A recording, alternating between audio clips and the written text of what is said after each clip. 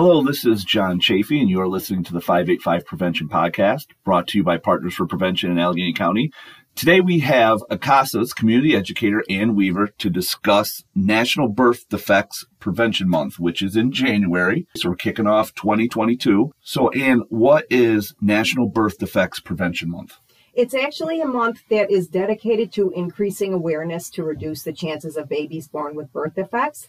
So it's sponsored by National Birth Defects Prevention Network, Centers for Disease Control and Prevention, the American Academy of Pediatrics, the March of Dimes, and other organizations that are dedicated to that cause. Would you talk to us about some substances that can lead to birth defects that maybe soon-to-be or young ladies don't realize or know about? Absolutely. A teratogen is anything that causes birth defects. So if you're talking about substances, alcohol is one of them, because what happens is when a woman drinks alcohol, the same concentration that's in the alcohol that she's drinking gets to the baby. So we always say when mommy uses, so does baby. And we know that alcohol can cause lifelong developmental, physical, emotional problems, and those problems are irreversible. Unfortunately, though, John, many people who drink alcohol drink it within the first trimester, and many times a woman does not realize that she is pregnant. We hear this all the time. It's okay to have one drink, or wine is good for you. So when someone is pregnant, is there any safe level of alcohol for them to consume or type of alcohol for them to consume? There absolutely is not. Drinking during pregnancy at any time is like playing Russian roulette. You never really know. And because birth defects are totally preventable when it comes to using alcohol,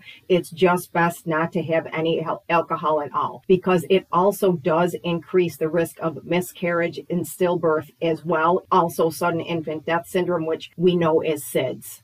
I don't want to call it my favorite substance, but my favorite topic, I guess, is tobacco use, because I work for New York State's tobacco control program, and we know how addictive smoking can be. When mother smokes, what can that cause in the child, or what effects can it have on the child? Well, aside from all the thousands of chemicals that are in a cigarette, when we look at carbon monoxide, it's a toxic gas that's found in cigarette smoke. It lowers the oxygen levels in the mother's blood, which means there's also less oxygen for baby. And we know that nicotine, as the addictive drug that is found in tobacco, reduces blood flow by causing the blood vessels to narrow. So this means that fewer nutrients can get to the baby. And unfortunately, pregnant women who smoke have more problems with pregnancy and delivery than non-smokers do, and may have a baby with low birth weight. Unfortunately, I did know a woman years ago who miscarried while she was smoking, and she definitely said, I know that's why I lost my baby. And it took a long time for her to get through that, but her doctor confirmed that that's probably what happened also. Right.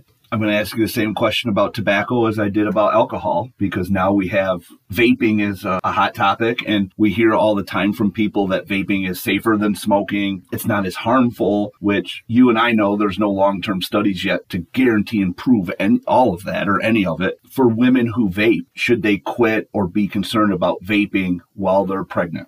Yes, they should be, because we know that in the vape there are metals, tin, lead. I can't think of the other ones. I'll help you. Nickel. Okay, nickel. And we know, too, that, like you said, less harmful doesn't mean harm less. And again, whatever the mom's vaping, it's getting through to the baby. Okay. The substance that is on everybody's mind in prevention, because it's now legal for adults who are 21 and over to use and possess, not necessarily buy yet, but that's a whole nother podcast we could get into. What do mothers need to know about using marijuana while they're pregnant? First of all, the chemicals in the marijuana pass through the mother and can harm a baby's development. This includes brain development and growth. It's also connected to low birth weight, and then that's according to research, definitely. And it has also been connected to preterm birth and possible stillbirth as well. And we know that marijuana smoke contains a lot of the same harmful chemicals as tobacco smoke, so that's not a big jump for that understanding.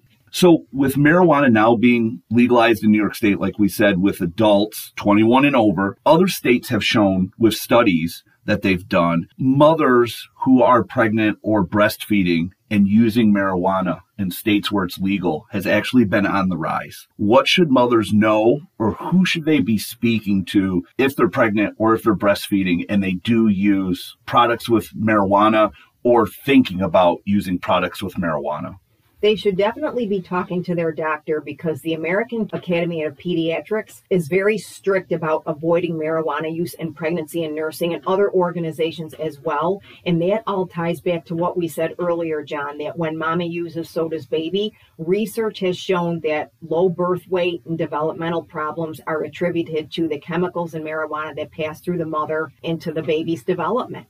So Colorado did a study where they contacted marijuana retailers and they asked them if they were a mother, is it okay to use marijuana for nausea, for other effects while pregnant? And sadly, the majority of them said, yes, it's safe for you to use. Right now, we don't have retailers in New York State, but we're going to soon, probably within 18 months. And I chuckle at this because it doesn't make sense in my mind, and it's just hard for me to say it. But what should mothers realize about people who work in marijuana retailers and asking them questions about, is it safe for me to use this product while pregnant? Who is the only people they should really be getting that advice from?